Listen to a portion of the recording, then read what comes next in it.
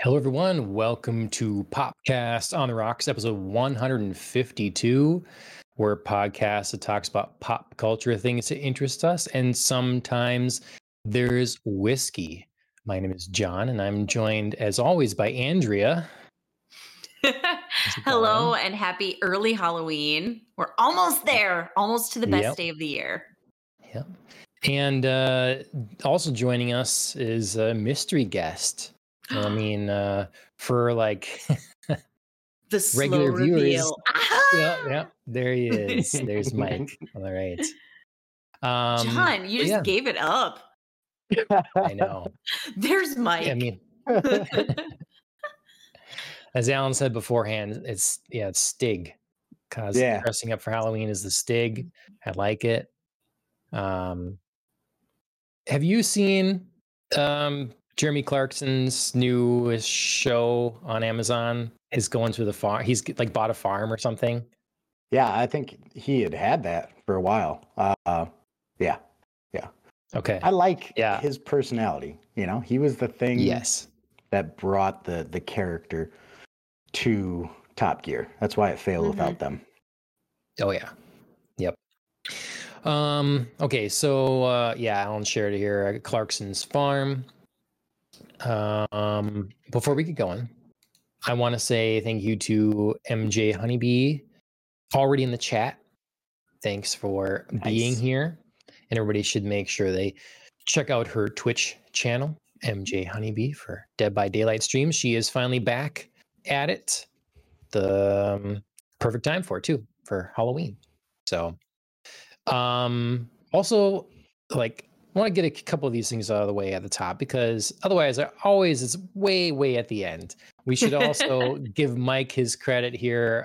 Mike has his YouTube channel, TrackMouse34, and he had just uploaded a new video, so make sure you check that out as well. Lots of fun stuff on there. And we've been promised more videos. Like, I know a few weeks ago already, you were saying there was more coming, so I'm slow. All right, I got some Laguna videos. There should be a new one of that out there. I've got some video of me going off track again, because you're not pushing hard enough if you're not going off track. So I'll share out another one of those. Nice. All right. And then if you're watching this on YouTube, wherever, make sure that you give it a thumbs up and subscribe. And like, on that note, I want to say, like, this is kind of a celebratory episode. I mean, 152, random number, whatever. But like you said, Andrea, it's almost Halloween. We'll go around in a second and tell everybody what we are, what our inspiration is for our costume, if you can't figure it out. But a couple of things to celebrate. Very mysterious. So there's we finally reached 100 subscribers on YouTube. So it was like a pretty long time of not much gain and kind of slowly ticking up and some of that. And over the last, I don't know, not very long, last month, we've gained quite a few more people. So the pace has been increasing.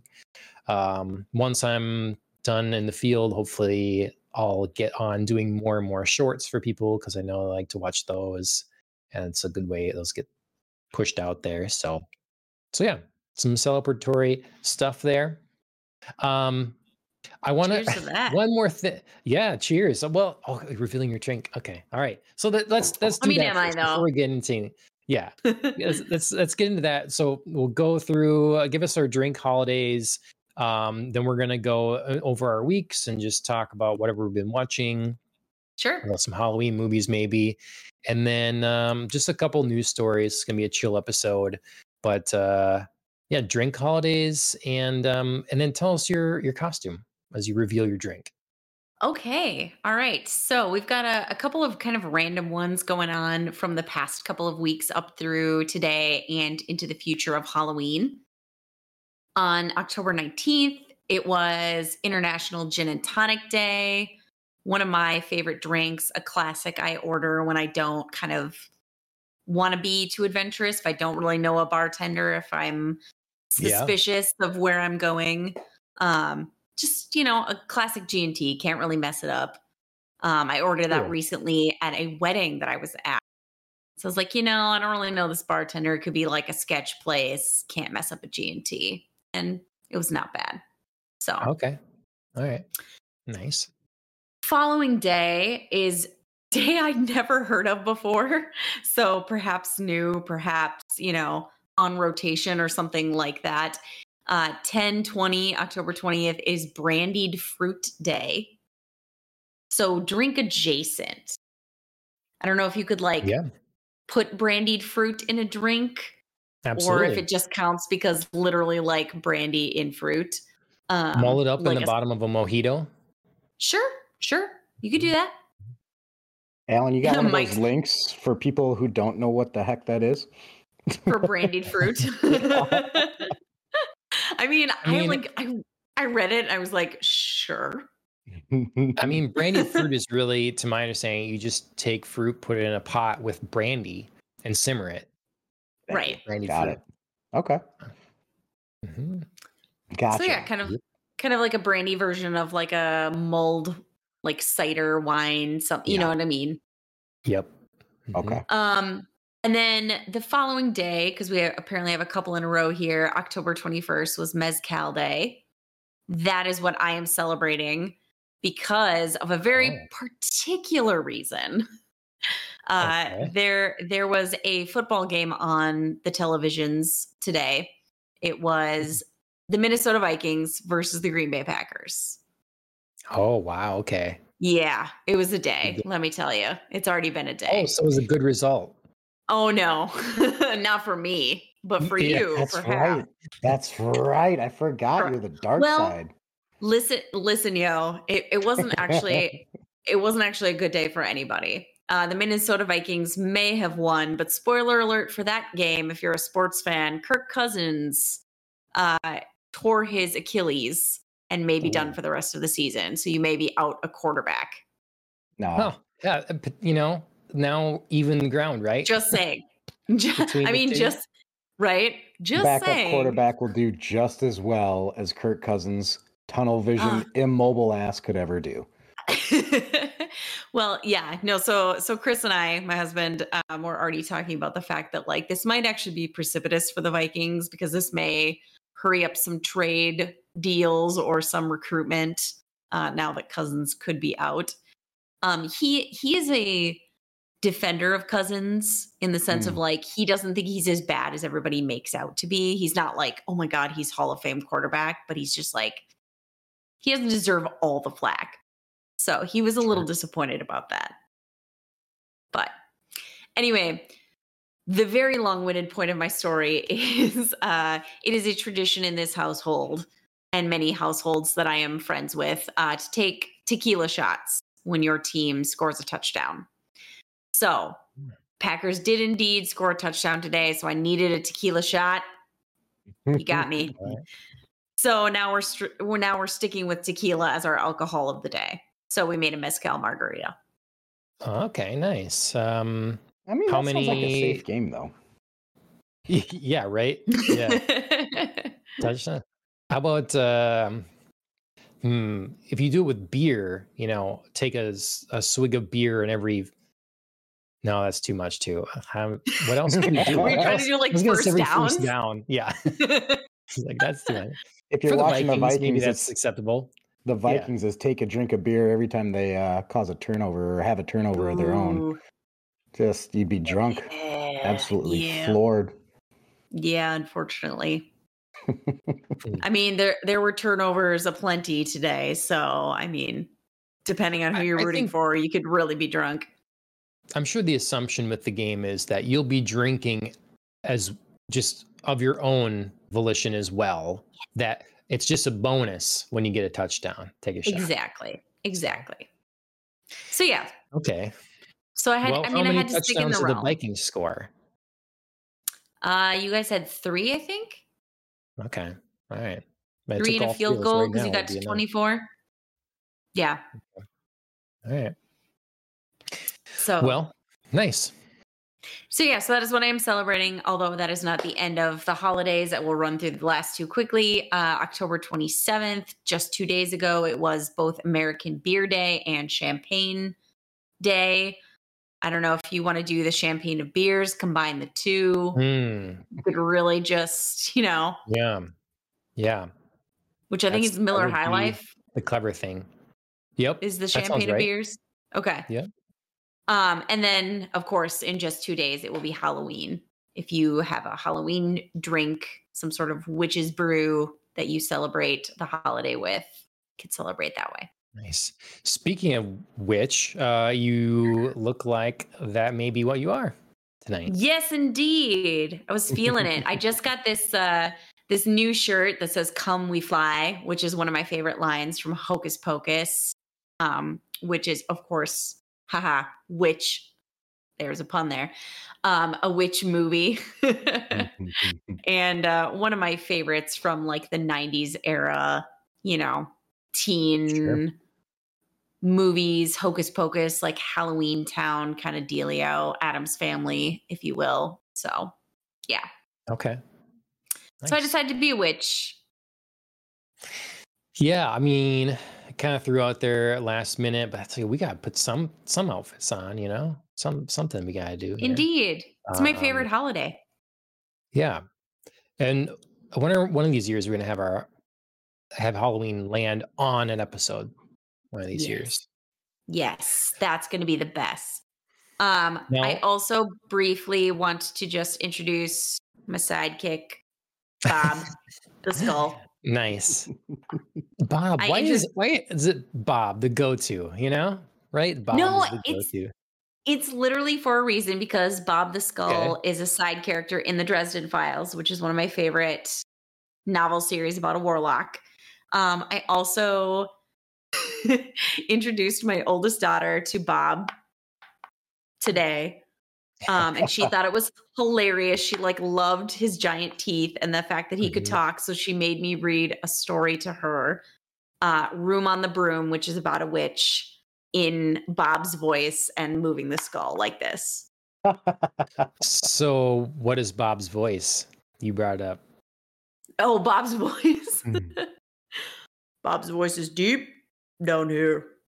Hello, Everett. Nice. Happy Halloween.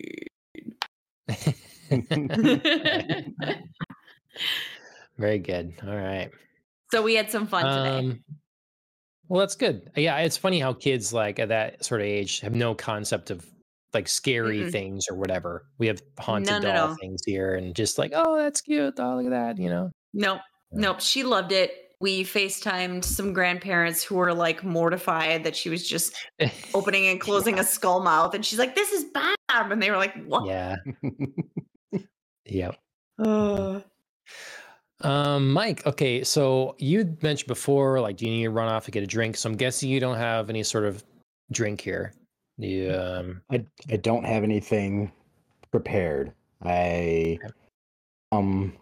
Unready, but you know what? The Stig has to keep his body in top form, so can't afford it. Yep. Purify the temple. Exactly. I've come up with a backstory and everything. We're good. Okay. All right. I am celebrating 2 of the holidays. Oh my God! If it's the champagne of beers. No, it is not. I'm doing the American Beer Day. I have this Bemidji Brewing Stout. So I haven't had a stout in quite a while. Solid. It's just getting colder, and it feels like it's time appropriate for that sort of thing. Yep. So that's my American beer. And then in this fancy rock glass that someone gave me, I have a G&T. So solid. I went and so I've got that as well. I'm gonna get tired of this one and move over here. That's how it goes. And then, if things were to get crazy, I've got my tequila to go along with Andrea here. Yeah, so nice. No mezcal. So yeah, that's my my drinks. If you've been watching Jujutsu Kaisen along with us on the anime show, maybe you'll see I'm trying to go for the Kento Nanami look. Got the tie, got the watch. or like close to style. These are the best glasses I could find. I just like wear them regularly now too, or whatever. But it's a similar shape, just doesn't. Obviously, it has side rails as opposed to not, and they're black. But he lost his other ones You get the tonight, vibe. and Picked it up yeah. right away. Yep. You Mhm. nailed it. And yeah, I did buy material to wrap a cleaver in that his kind of wrap, whatever. Yeah. It's like it sort of looks, and I just have not done that. I'm not sure where the cloth is. So tonight I have a weapon change too, and I've got just a Viking axe. So All right. yeah. We need to find a way to get you the anime glare across the glasses. Okay. Oh, Yeah, there was a yes. certain angle there. Yeah. Yeah. Oh, yep. Yep. That glint Absolutely. is perfect. Mm-hmm. Mm-hmm. Yep. Oh no, don't move ever. Oh yeah. Yeah, I can probably aim something else. Yeah. Okay. Well, we got the holidays out of the way. Costumes. Thanks everyone for dressing up, and let's talk about our weeks a little bit. Mike, what have you been? And MJ in the chat, you participate in this as well. Let us know. Mike, what have you been watching this last, week, couple weeks? Seen some scary movies, not scary movies, whatever you may have consumed. Yeah. It took me a long time to get up to catch up with this one, but in my household, scary movies are something that only I enjoy. So I have to, be strategic about when I get to watch those. It's a bummer, right? It's a bummer. But while I was on my plane flight back from Monterey, I watched Evil Dead Rise. Yes. And it must be a good movie because when you're watching it on a screen that's like this big, right? And there's, a 320-pound person next to you who's chomping on stuff and you're still like enthralled with it, it's got to be pretty good. And yeah, that was my experience. I really liked it. I didn't feel like I was watching it on a tiny screen with terrible audio. So, I enjoyed that a lot. That's been my haunt stuff. And I've been picking up, I don't know why, and I know we're going to talk about this on another podcast at some point, but man, car lovers have it good for anime right now. It's excellent. So I've finished up Wang on Midnight. I've been watching Initial D, the first 4 stages, and then there's 2 new ones for us to go through. So that's soaked up a lot of my time there. Yeah, MF Ghost, right? And Overtake. Yep. So I haven't started Overtake yet, but I'm hearing good things. And MF Ghost, I need to continue. I've only, I think, watched the first 2 episodes. So sure, it's good stuff. So about talk about Evil Dead Rise a little bit. We discussed that on the show before. Okay. I think we both liked it, if I recall. I mean, I know I did. Like, what do you think? Have you seen the other Evil Dead movies? I have. Yeah. It kind of feels like, well, the last couple Evil Deads really have not leaned much into the comedy aspect of it, right? Evil Dead was always a scary, creepy movie with that horror comedy expertly woven in. And they've kind of done without that now, right? I mean, there's some spots that if you've got a really twisted sense of humor, you can giggle at it, but I don't even know that they're necessarily intended. But the actress from it, I believe she was also in Vikings. She played the Queen in Vikings, and she is phenomenal. Right. Yeah. Which role is she then in this? She's the mother in the Evil mom. Dead. Yeah. Oh God. Yeah. So scary. Her face is naturally off-putting. Well, and I mean the physicality of what she had to do just blew me away. Yep. I totally agree. Evil Dead's leans really heavily into the self-mutilation, of the demonic possession, and they nailed it here right from the very start with the drone propeller in the Yes. girl's face. Oh, Yes. Oof. loved Yeah. it. I don't understand. I don't know that it matters, but I don't understand what the purpose of the cabin scene was, because I don't get how that jumped to the apartment complex. So here's how this is how it Yeah. works. Because so firstly, it's to set you up thinking, okay, like other Evil Dead, we're back in the cabin. Here we are, familiar Mhm. territory. But then we Yep. immediately leave, and okay, is spoilers? I guess spoilers for Evil Dead Rise. I don't Yep. think it'll wreck the movie for people per se, but the idea is the people you're seeing at the beginning, that's where it's escaped to at the Yep. end. Yep. So Oh. if That you was the remember in the girl who's parking like, lot, yeah. Yeah. Oh, okay. Yeah, I It's a didn't it's a piece that. long, slow burn, and Yeah. I definitely see how you would not put those pieces together. because there's the girl leaving the apartment finally at the Right. end of the movie and getting out Okay. of there. That's her then at the cabin. So Got it. Okay. Yep. I don't understand the decision on that then either, really. Because it doesn't add a lot, and it only seemed like an opportunity for confusion. Why not have that at the end? Is it just because the only familiarity that this really has with Evil Dead is the book and that sort of thing? Like, why not just I have think that at the it's end then? I I mean, think it allows for honestly, good hook.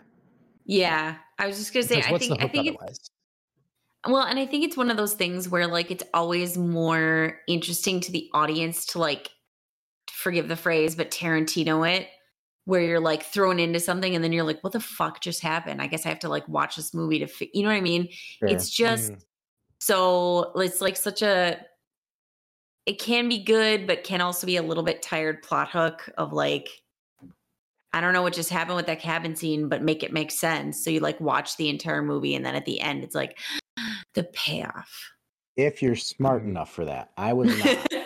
So I was just But like, I mean, oh, blame the but you plane ha- experience. but there's no like some movies do it like halfway through at least, so you can be like, oh, I remember that cabin scene way at the beginning. It is tough to remember, like, I mean, a really horrific and gory, 2 minutes, but like why would you remember those faces? You just remember like somebody's skull being right. sliced off. Yeah. So Yep. I get it. I will say what I really liked about this one, and I guess they've all kind of done this, because you're right, John. The last one that I remember with the girl, man, there've been a lot of girl heroes in Evil Dead recently. The girl hero from the last one, that was at a cabin also. This did a great job in a different setting of still providing the claustrophobic aspect. And I think Yes. that adds a lot to the horror element. I love that you have a couple of heroes coming in and they're just dismantled immediately. Fantastic. Loved it. I loved that they weren't really afraid to go at the children. Like that wasn't off limits. Excellent. Yep. Yeah, I think we brought up something like that too.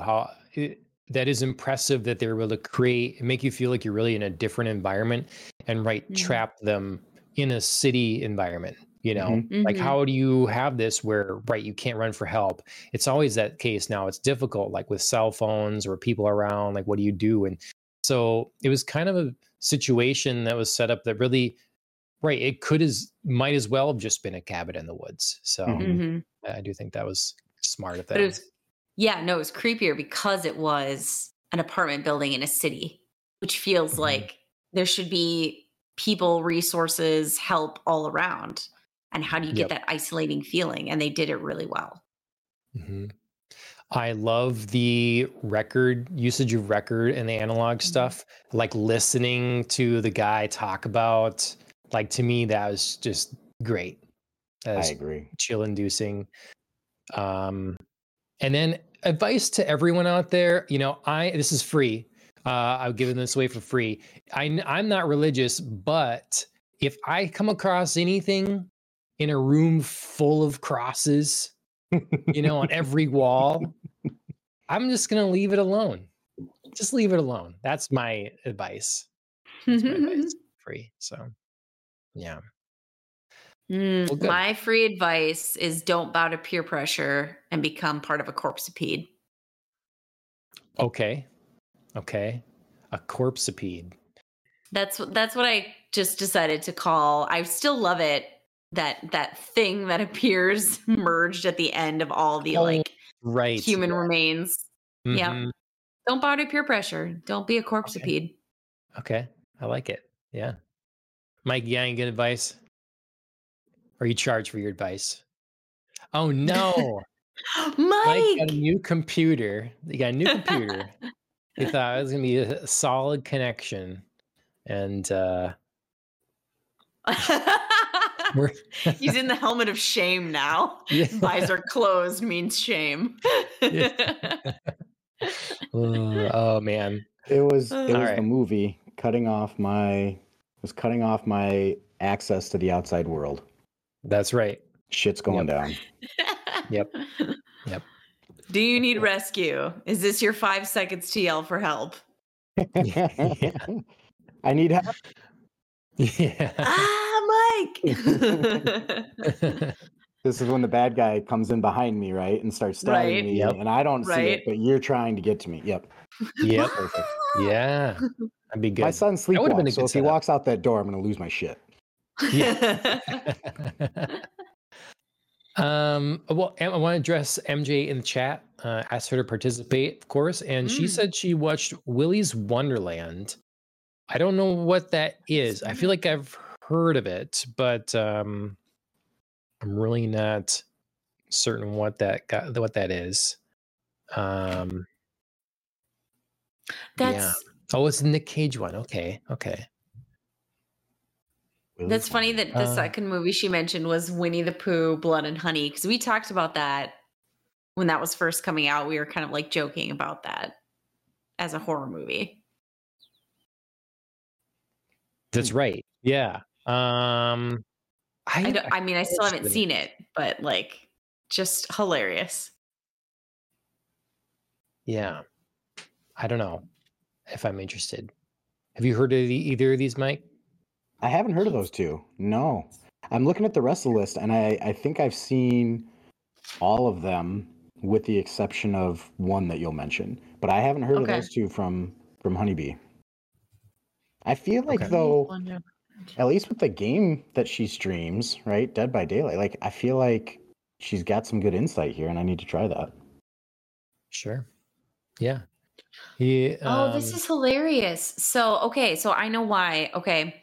So she mentioned Willy's Wonderland, and I thought for a second it was the new thing that's been going around, Five Nights at Freddy's, which is like animatronic, but it's basically kind of the same premise, which is why I forgive myself for confusing two, that they were like animatronic demon, things that come to life and try to kill you. Have you guys ever heard of Five Nights at Freddy's really until recently?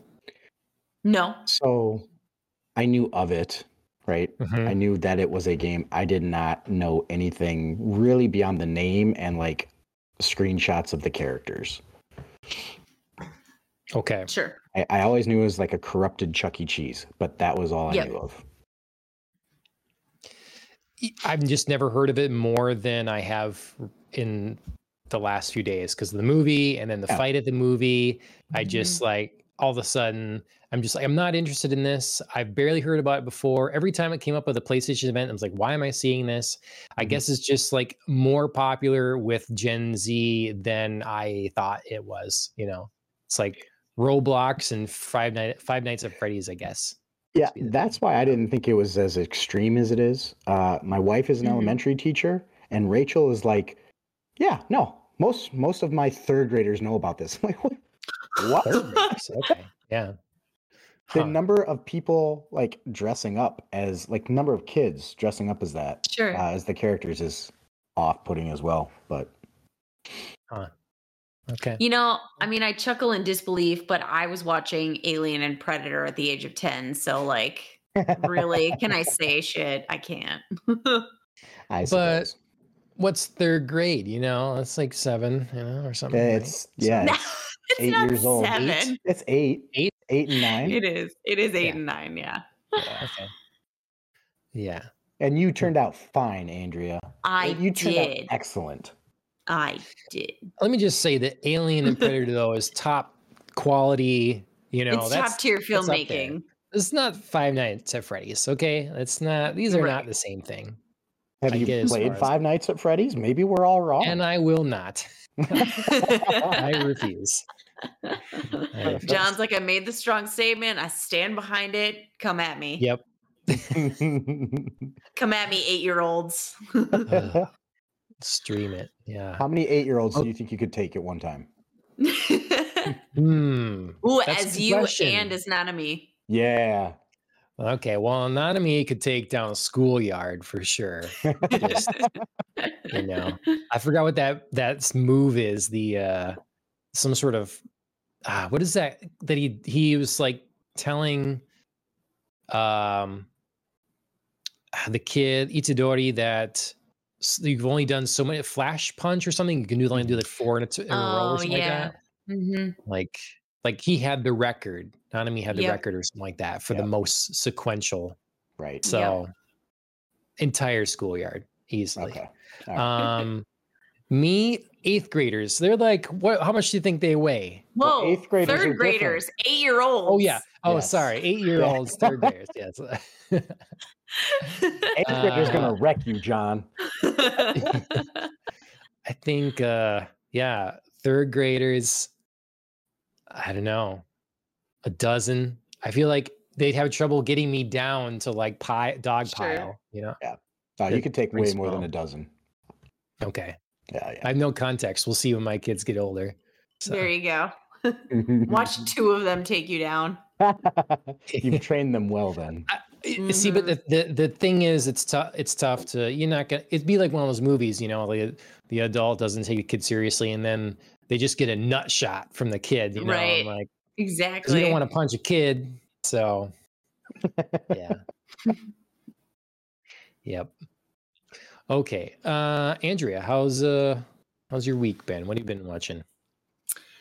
Oh, you know, besides the crushing loss of today in, you know, the football lands of things, entertainment wise, it's been all right. I watched a couple of things that I've watched before, including Nightmare Before Christmas, because I love that. And Chris and I were sort of debating on whether Evie could handle it.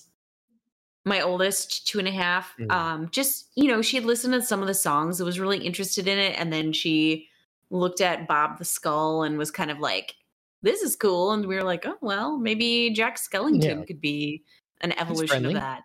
Mm-hmm. So we're sort of debating. Oogie Boogie is a little creepier than I remembered him being. So we might have to temper that for maybe another year.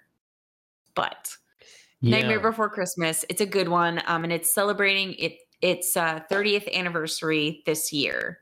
And there was just recently, gosh, I can't remember if it was a Vanity Fair article that was like interviewing Tim Burton about like kind of the unexpected success and like cult following of Nightmare Before Christmas, and how like Disney was like, yeah, we're gonna make it, but we do not know how to market this. Like, what do we do with it? It's not kids, it's sort of adults. We're gonna put it under an adult banner, but like, will adults like this?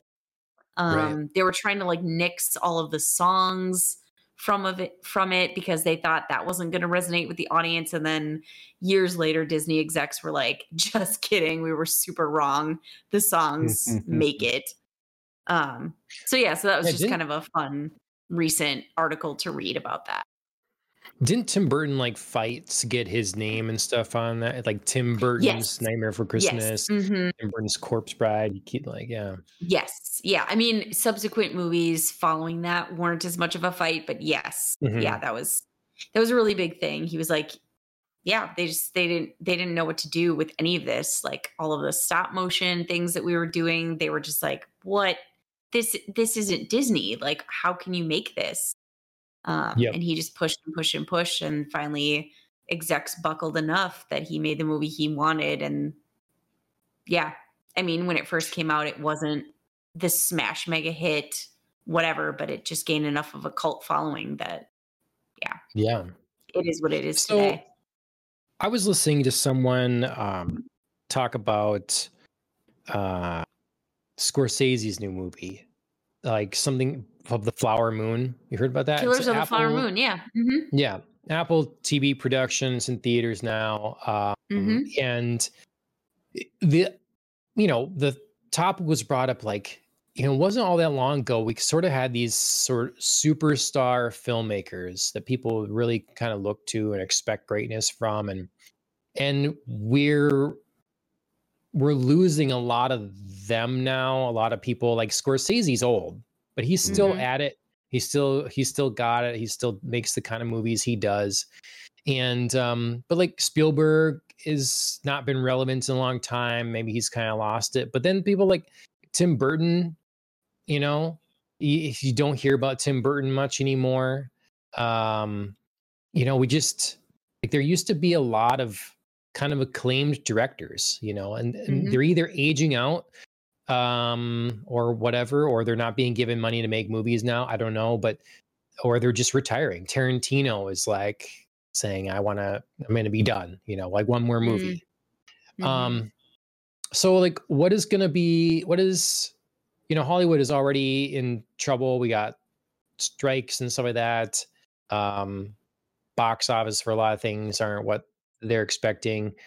Are we going to get a new generation of like great filmmakers? Do we have anyone working in Hollywood now that appreciates and understands great cinema and then can put that to screen? Like, Mhm. or are we kind of entering a dark era where we just have to look outside for the next Scorsese? We got to look to South Korea or something.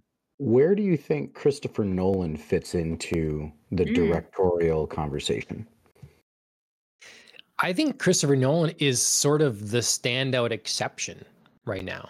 Mhm. Like he's the one name that people will still like understand that's a modern current. Mhm. But he is also bandied about the idea of retiring, like not doing that many more films here. Really?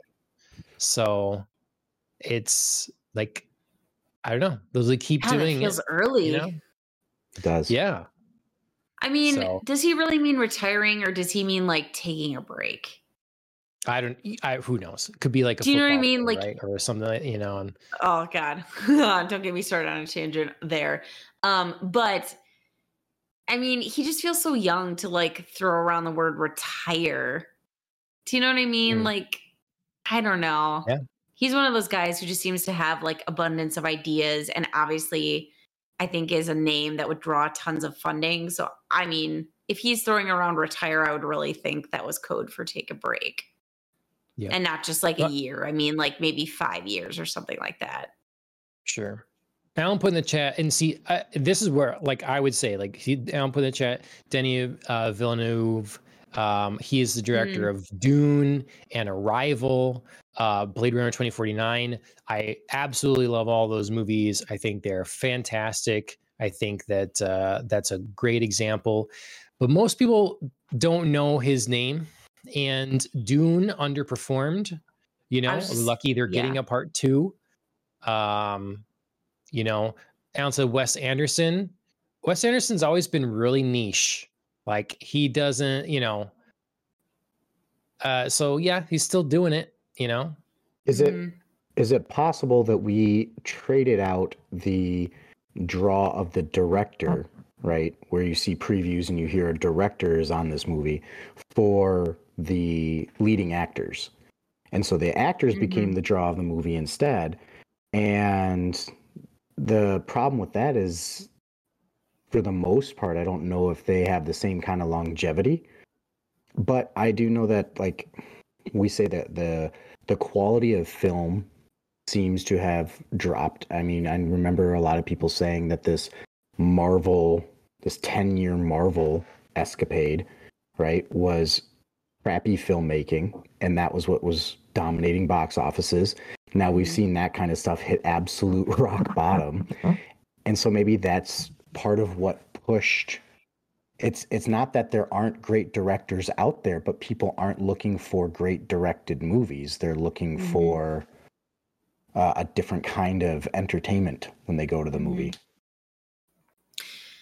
Yeah, that's interesting because to bring up that specific example, I feel like people were sort of looking for like a production company, like anything that had the tag Marvel on it.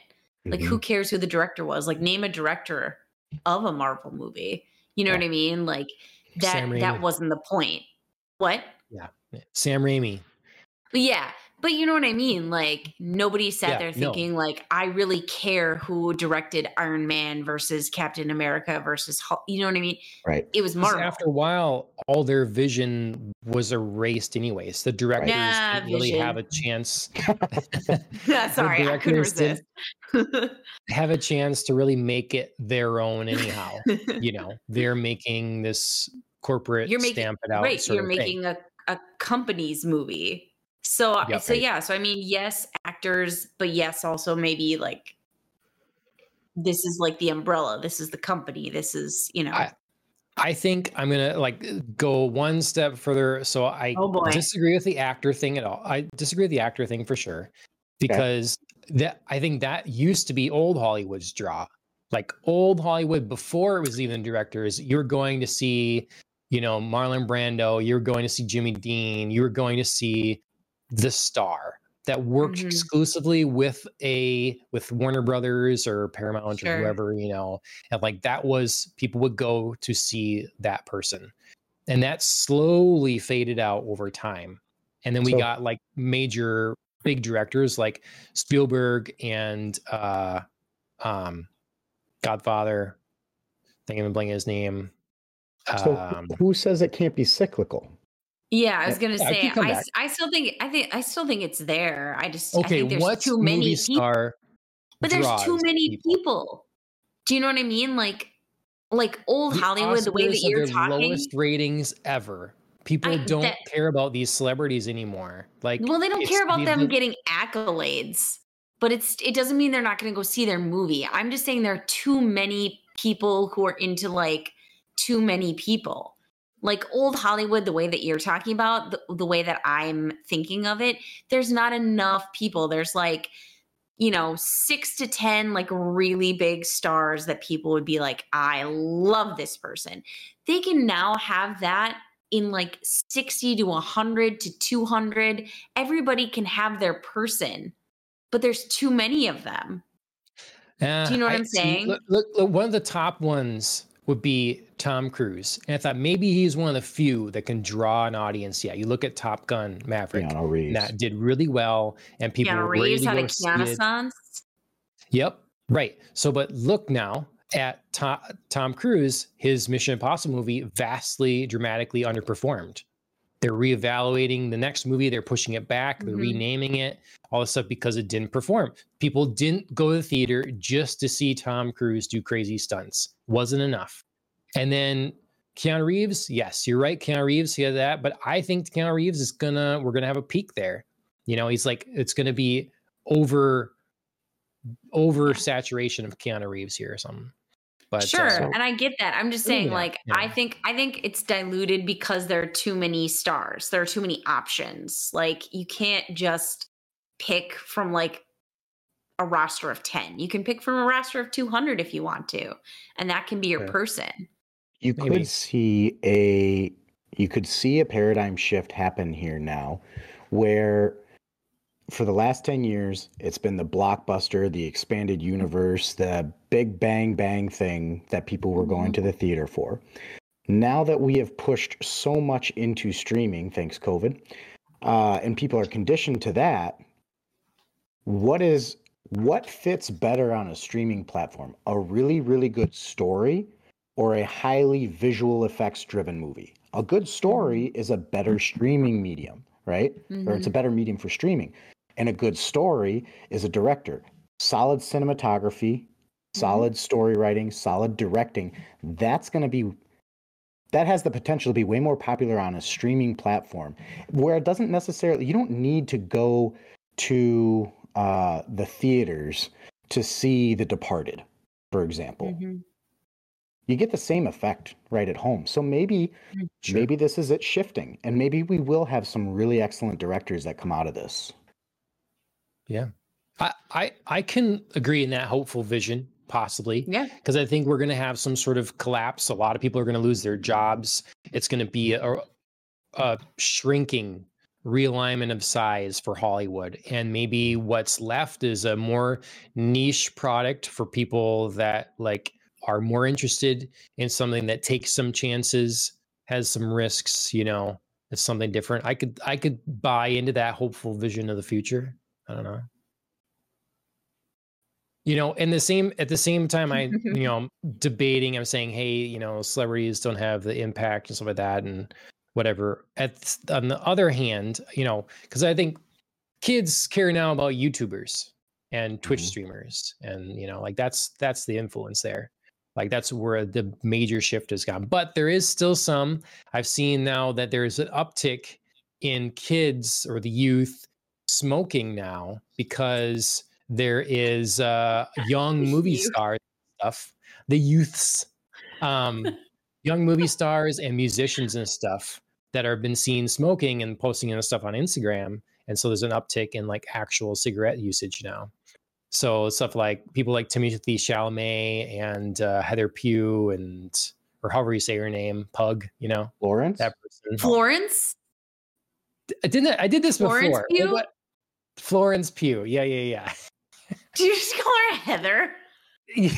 I'm pretty sure I called her that before. We were talking about Hawkeye, but yeah, that one. I mean, I think you called her something else, but I don't know that it was Heather. Okay, Heather Pug. Oh no, that's funny. Yeah. So there's still something there. Okay. Well, and Alan provided a good list of directors. Like there's there's some directors in here that are good. They exist for sure. They're not making anything that sells, you know. And my argument was like that people are going for they're going for IP. They're not going for directors. They're not going for actors. They're like just looking at IP. And this is intellectual property I'm familiar with, and therefore, you know, try that. So, okay, all right. So that was based on Nightmare Before Christmas. I know we got a really far tangent. Happy Halloween, from Jack the Pumpkin King. Yeah, which is a Christmas movie, by the way. You watched the Christmas movie. Fighting's words. Yeah, it's a Halloween movie, man. Nightmare Before. What's the subject? Christmas. Yeah. And what do they decide happening on Christmas? What do they decide at the end of the movie? That they're Halloween Town, man, and leave Christmas for other peeps. Christmas is another time, another place, other people. This is Halloween. Well, that's just Halloween. This is Halloween. That's just doing the playing out the grass is greener, you know, sort of thing. Like be happy with. And what it's you not. Have, you know? It's not.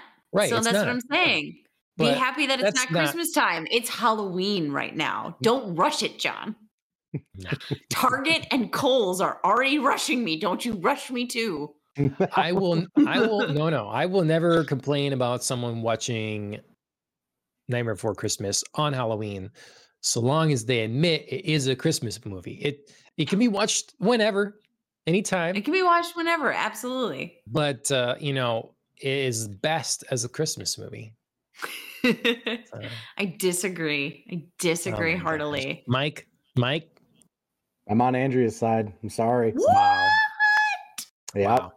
Yep. You know The it. whole plot is about Christmas, discovering irrelevant. Christmas. It's irrelevant. The aesthetic is Halloween Yes. through and through. Yes. But it's so you get to experience a little Halloweenness during your Christmas, because a lot of people, No. they don't want See, this that's Christmas the thing. stuff all the time. So that's the thing. During Christmas, I want the Christmas ambiance. During Yep. Halloween, I want this. My son just Exactly. asked me to watch it, and we don't have it because I won't have Disney Plus anymore. So I have to like buy a DVD or some shit now. But he asked me to watch that because it's Halloween, John. Exactly. You know what he's going to ask me to watch at Exactly. Christmas? Not A Nightmare Before Christmas. Yep. Well, Yep. that's too bad. That's too My bad. 8-year-old is smarter than you. I'm sorry. Majority doesn't make you right. That's It does rule though. MJ, just catching up with her, she said Dune was amazing. Yes, I agree. And she Yes. thinks it's both. She thinks that it's both. So playing the peacemaker here. Ah. Thanks for soothing us. All right. Well, I didn't know Nightmare Before Christmas was going to be so controversial. So, I mean, if we really want to get in the weeds on like everything I watched, I watched other things that I had already watched before. Like I caught Beetlejuice the other day, and I won't say it I can't say it anymore because heaven forbid I summon Beetlejuice. God, be careful. Mike's like behind me. I forgot what a like weird riot that movie is. You know, just it gets so wild and in the woods, and it has such weird star power. You know, Yep. So I watched that. I forced Dana to watch Happy Death Day with me because that's one of my favorite just comedic horror movies. I think I talked about it before, but it's like a Groundhog Day version of like a Halloween movie where this college student has to like relive her death over and over and over and figure out who's killing her. And I just think it's hilarious and wonderful. What did she think of it? She liked it as well. She caught onto the premise right away because they do like a thing where like the credits keep replaying like over and over, and she was like, "Oh my God, it's like glitching." And then I was like, "No," and she's like, "Oh, it's a Groundhog thing, isn't it?" So I was like, "Yep." Nice. So she was way cleverer than me. She like caught almost everything right away. Cool. Nice. But we had fun watching that. Some new things I watched, Halloween adjacent. I watched Cruella with Emma Stone. I hadn't watched that particular movie. Yeah, it's like the origin story of Cruella de Vil. It was very clever. I really liked the acting. The problem I have with it is that it's like a humanizing villain story, but at the end it really doesn't make sense. Because then you think about like what follows it, 101 Dalmatians, and it's like you can't get from here to there. They didn't Sometimes I don't don't want the crazy context. enough. It just doesn't work. Like spoilers for the end of Cruella. Cruella is the one who ends up giving Anita and Roger their Dalmatians as like gifts. Okay. And then somehow Just we're so they expected can raise them to the proper age to skin them. Like I don't get it. Do you know what I mean? Like that. Like how do we jump from there? Like it's cute. Like she gave them their Dalmatians. They're gonna meet. But then, do you know what I mean? Like, how do we get to 101 Dalmatians? And then suddenly she's like crazed, like, I must have a Dalmatian coat. Give me your puppies. Like, it's so what? Yeah. So it was a cool movie if you just sort of like put everything out of your head. But you can't do that because it's literally Cruella de Vil. So. Okay. Interesting. Okay. It's weird. It's like a weird dichotomy of like a well-acted story that in no way makes sense. Who directed that? Ooh, that's a good question. I don't know. just as a callback. We knew the actor. Right. Mm-hmm. It is directed by Craig Gillespie. Okay. Do you think that there's somebody will probably get upset by this, but do you think that there's parts in China where people watch 101 Dalmatians and they're just like, what's the big deal? I don't give over the dogs. Yeah, I probably. don't understand. Yeah. I wonder if it's available Probably, there. John. Yeah, probably. Yeah. So I haven't seen anyway, Emma Stone in a while, but I know. I hadn't she's either. gonna be in something new soon. Her name just came up, so I don't remember what it is, but to me, in something that I thought looked interesting, actually. Okay. Now I'm curious. Poor Things is a trailer that she has coming up. Yep. That's it? Sounds like what it is. Yep. Mm-hmm. I don't know what this is. A black comedy fantasy. That is a descriptor. Yeah. With Emma Stone? Yep. And Mark Ruffalo. Huh. I can't see him doing dark humor either. That'll be interesting. It's based on a novel of a young Victorian woman. She's crudely resurrected following her suicide. What? This sounds fascinating now. I don't know why I don't know about it. I think it was my horror group that shared it with me. I was like, oh, it just, okay, you know. This sounds amazing. Like, this sounds all the way up my alley, man. Don't watch any previews. I think that has ruined movies as well. That's solid. That's solid. I definitely want to talk about a preview that I just watched this week, and I just had like a big question mark on my face. Oh, okay. As I watched it. Before we jump to that, MJ says, I don't think it's an origin thing. I think it's a change of story, just like Maleficent. Sure. So Maleficent was a good movie. I liked that. Yes. That definitely was like very confusing in the way that it was marketed. Like the Cruella, sorry. Mm-hmm. Not Maleficent. Right. Mm-hmm. Just the way that it was marketed, it was definitely like, we are doing like a kind of Wicked-esque treatment for like the Wicked Witch, and it's like a retelling of her origins. There, Alan said that this director did The Lobster for the Emma Stone movie coming up. Lobster has Colin Farrell in it, so I think if nothing else, it's going to be like well done. If it's up, you know, someone's alley or not, it's to their taste or not, because he's definitely makes weird stuff. So, yeah. I'm super pumped about it. Well then, Andrew, I see you watched one other movie here. Is this the most recent one? What is Halloween Curse of Michael Myers? No, it is not. It's not? Okay. All right. Because that's like I heard Halloween the recent one was terrible. Ends. Yes, that's right. Yes. Wait, I just wish Halloween Ends. Yeah. I think Halloween Ends did come out, right? Or was it Halloween Kills? It's and done. Halloween Ends is coming out. No, they both. I have watched neither of them. Okay, all right. Yep. No, Halloween Curse of Michael Myers, I literally watched because a while ago I had been watching all of the Halloween movies, and I kind of fizzled out somewhere between like number 4 and 5 and 6. And then I picked this up because it came on TV. It was just starting. They were doing like a Halloween marathon. And I saw on the credits introducing Paul Stephen Rudd.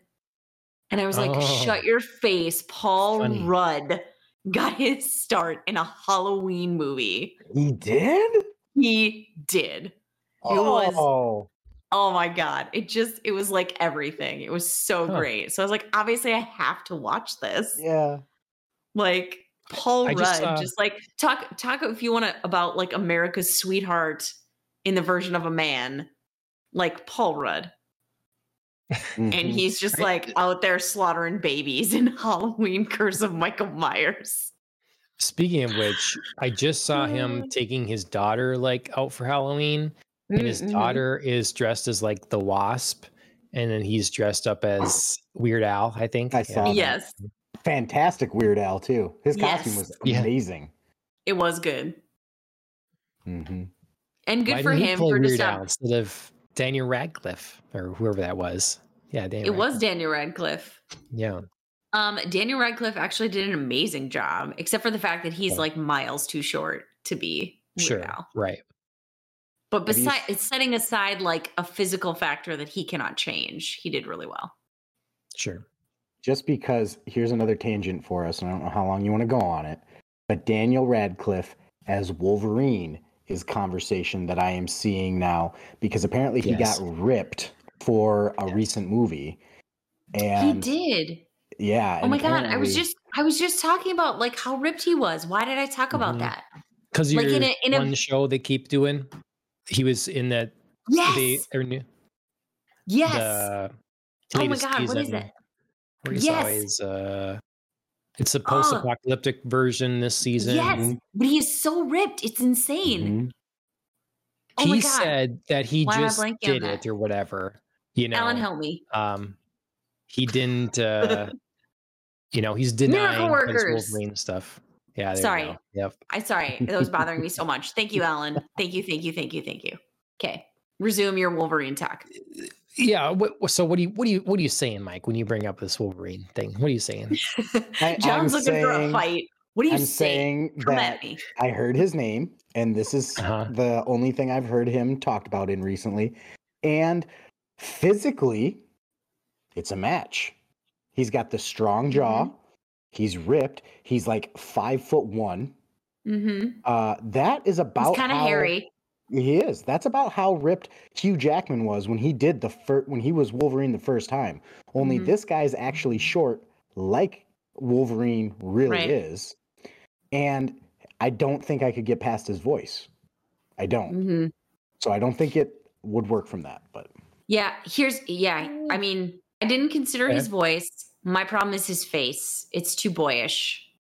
Like, can he really support some like even with the facial hair there? Yeah, I mean he's got his beard there now and stuff. But like he's got a beard. Wolverine does not just have a beard. Wolverine has He's got chops. facial hair. He's got chops. Yeah. Uh-huh. I mean, show me a picture and I can decide, because I can't see his face supporting that facial hair. I think he could. You give some extra bushiness to those brows. I've never seen him as a manly individual, but I'm coming around to it now, and Sure. It's possible to me. Mike's getting excited over here. Yeah, give me that hairy boy.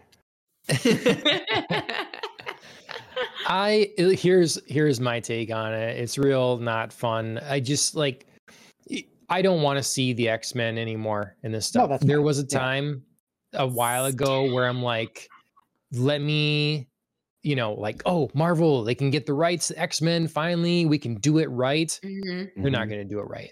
They're I not going to agree. do it.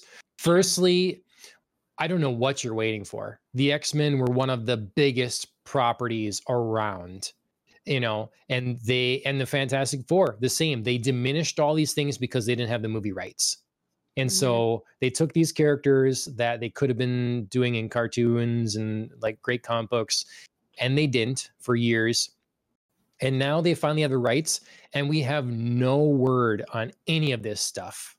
If I was in charge of Marvel and we finally got the Fantastic Four and the X-Men back, I would be dropping everything that's like 4 years out and in pre-production to new pre-production. We've got the X-Men coming on board.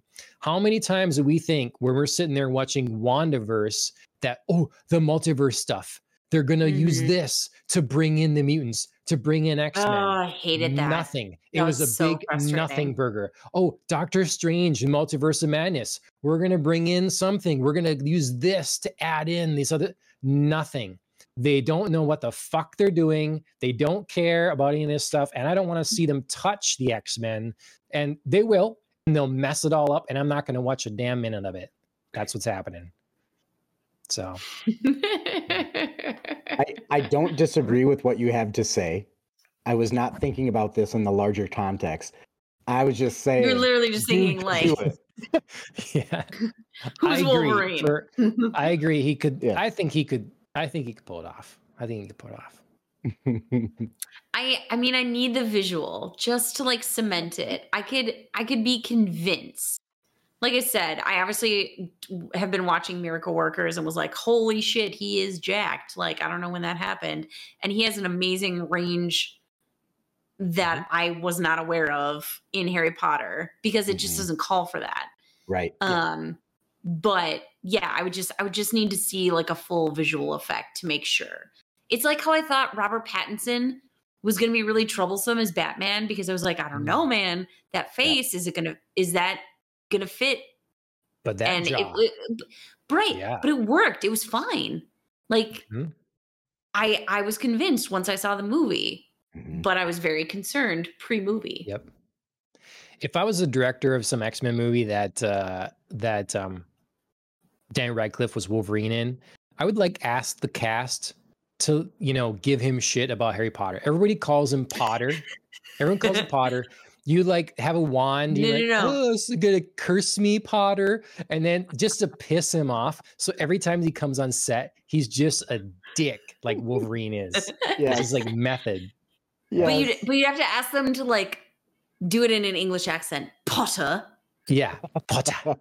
Yep. Does everybody show up as Draco one day?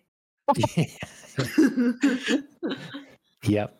I like it. That'd be amazing. That's what I do. All right. Well, good. Okay. All right.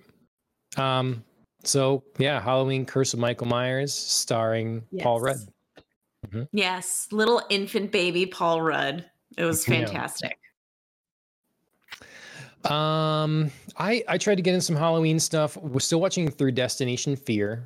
Nice. Again, I want to recommend this to people, anyone that likes ghosty shows, because Travel Channel / what's on Max now and everything, they had a show called I wrote it in here wrong, I guess. It was called Destination Fear. Now it's called Project Fear. They didn't renew it for whatever season. They completely crowdsourced. They're like, oh, we're just going to do it ourselves. It's like we edited the whole thing anyways ourselves and all that. So we'll try to raise money. And they did immediately. And then they hit the road and started filming stuff. And so they were back at it now. One a week every Friday. It's free on YouTube, and it's really well done and produced. So, is this the same guy that did Destination Truth and all those sub ones? No. Like a large guy with a no? Okay. No. These are like kids. They're from Minnesota, actually. Oh, cool. They're young. They're like 20s or something like that, and they just have a knack for it. Like they understand, like, getting the kind of coverage and stylizing it properly, and they do a really good job. They kind of learned some from Zach Bagans of Ghost Adventures, but then they sort of had a parting of ways. It sounds like Zach Bagans is kind of an ego and whatever. But yeah, it's a really good show now, Project Fear. So if you're into ghosty things, I was asking Ashley what to watch, what for Halloween movies. We went through a couple lists, different things, and she'd been hankering to watch The House on Haunted Hill, but the 1999 one. Sure. And it's like it just remembers it fondly. She used to always watch it. It's just fun. She's like, I'm not guaranteeing it's going to be quality, just it's going to be fun. And it holds up. Like, there's creepy moments in it. It's a little chaotic. It's definitely does feel 90s, but it's got a fun cast. Famke Jensen, where's she been, and Jeffrey Rush. Gotta love that. So yeah, I think it was a lot of fun. I just what I would want from that movie, I guess.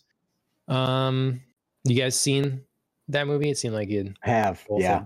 Yeah. Okay. That one. I mean, a while ago, but yeah. Mm-hmm. I have fond memories when I was a teenager and maybe like a preteen of always really getting into the 30 Days of Halloween kind of thing. Okay. And so some of those were more soft, right? But it would also get me in the mood to watch these. And House on Haunted Hill was just like the perfect type of movie for that sort of experience. Like this fun horror movie to watch to lead me into Halloween. That's not gonna disturb you really, you know. Yep. Yeah. I don't know if they make movies like that. Maybe they do, and I haven't seen them. I need to recommend. Maybe this Willy's Wonderland, that Nick Cage. Maybe that is that kind of thing. But I feel like it should have some more things like this. Like there's a moment in there with Jeffrey Rush in the machine, getting like it's supposed to make crazy people sane and sane people crazy. It's like that's a great kind of a trip of a scene. Yeah, right. That's really cool. So.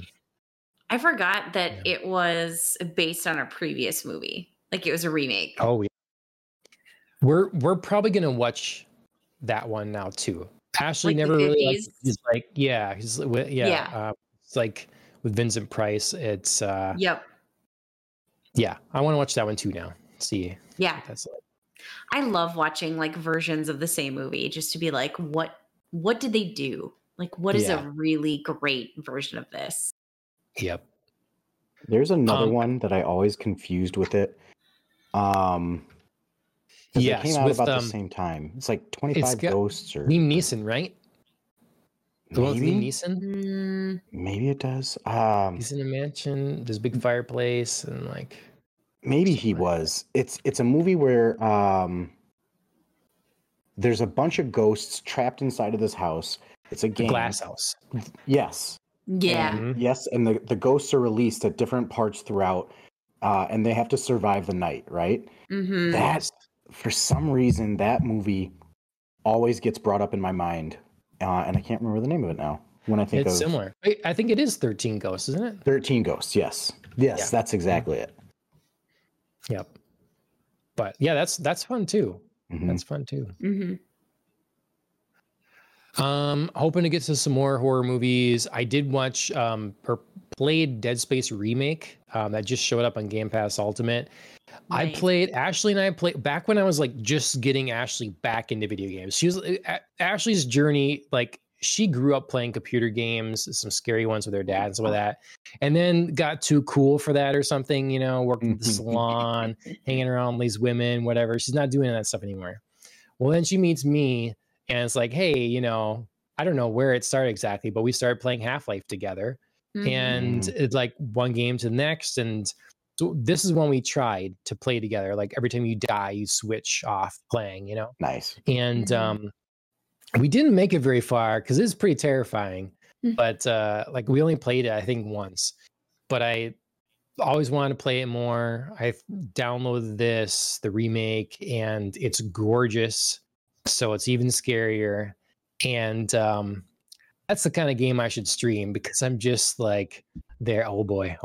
Oh you motherfucker. Just like it's just it definitely vocal with these as they are like everything's jumping out at me. But I only played it for about an hour. I got further than we did the first time we played it.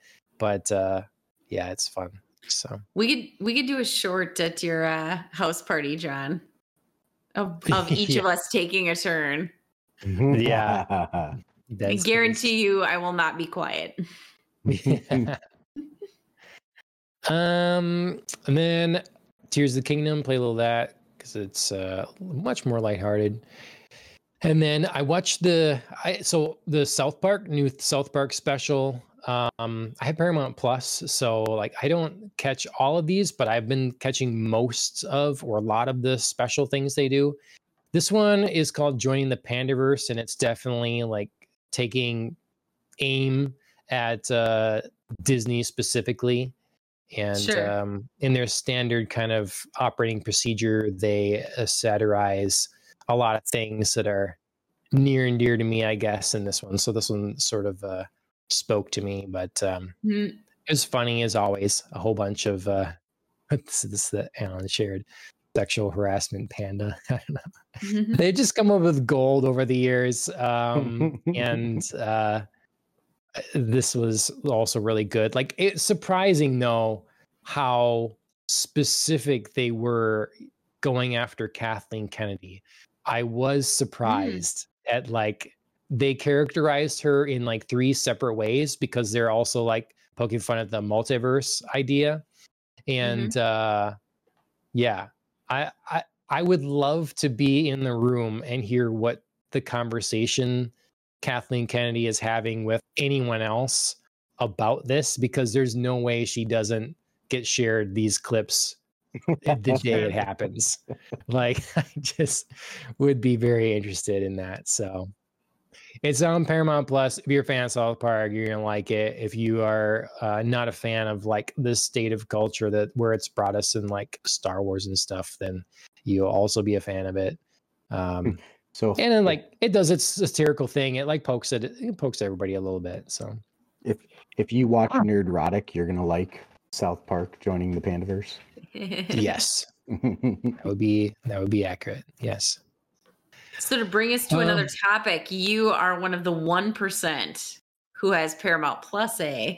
Yeah. Okay, we can skip to that. Yes. So I have this. I mean, you always complain about the segues, so here I am, just bridging. I didn't complain about your segues. I'm talking about my. Like, I know, Andrea, but I'm helping really you. Stuck. She's teaching. I know the segue. No, this is okay. So, Hollywood Reporter has this breakdown of like this various streaming services and their market makeup. One thing that I found more interesting on this, and like I'm sure blame for this, where I'm like, God, I don't watch network television ever. Who does that anymore? You know, it's one of those things. It's easy. Like I remember a few years ago, it's like newspapers are dead, and it's because these things are dying, and you see the trends. They are going down. Doesn't mean they go away. And doesn't mean there's not some relevance there. It's just not the it thing. Well, if we look down at the way platforms were broken up, streaming is the dominant force at 37.5% of TV use. But cable is sitting there at 29.8%. And broadcast is 23%. So I assume that's like television or like antenna. And the other 9.6. So really, if you take cable and antenna usage, you know, we're over together, 50%. Yeah. So still the streaming usage, you know, 37%. Everything else is more like terrestrial or, you know, cable sort of stuff. Does this surprise anyone? No, not anymore. The number of streaming platforms has become so unmanageable. There's so many of them that the appeal of a streaming service just isn't there anymore. I wanted a singular place to watch the certain shows that I wanted without commercials, right? You've added commercials in to just about everything unless I pay you $20 a month. Yep. And in order to watch everything I want to watch, I have to pay $20 a month to everybody. Exactly. So I'm paying for cable again. Yep. So what's the point? Yep.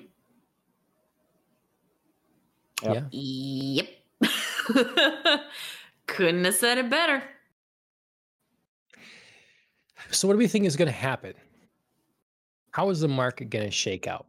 What are the people, you know, like everybody, we always march towards the next. We march towards the future, you know, whatever is going to be the next thing. It's cool because we can do it. And then things settle and it's like, well, what do we actually end up doing? You know, it's like for a long time, you know, when video calls were first invented, it made it easier with FaceTime. Great. But that's not your normal mode of communication. Unless you have family far away sort of thing, you do an event or something, you sit down, but like daily, is that how you communicate? I don't think so. So, right, it's texting. So we come up with these fancy new things, we come up with whatever else, and then the market actually shakes out in a certain way. How is this going to shake out? I mean, in the short term, I think bundling. Do you know what I mean? But like, how? it's not like, like streaming these services are going to all- go away. It's literally just going to be like a whole like market of like who's going to like absorb each other. Like Disney already tried it with like Hulu, ESPN bundling or whatever, and it's not like working. But I think it's more because Disney's tanking it than like anything else. I think it's going to be like like streaming services are going to start absorbing the other. And it's just going to be like, where are you going to go for the bundling? That's what I think in the short term. In the long term, I do not have an answer for you. What do you think, Mike?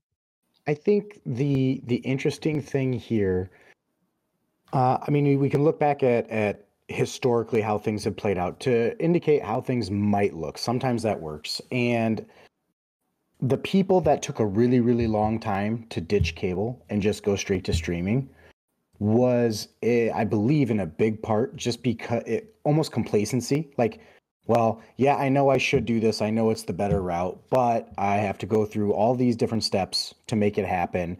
And in reality, I can usually find something that I want to watch on cable anyways. Sure, I'm mad when I get my bill because it's $120, but then I forget about the fact that it's $120, on and on.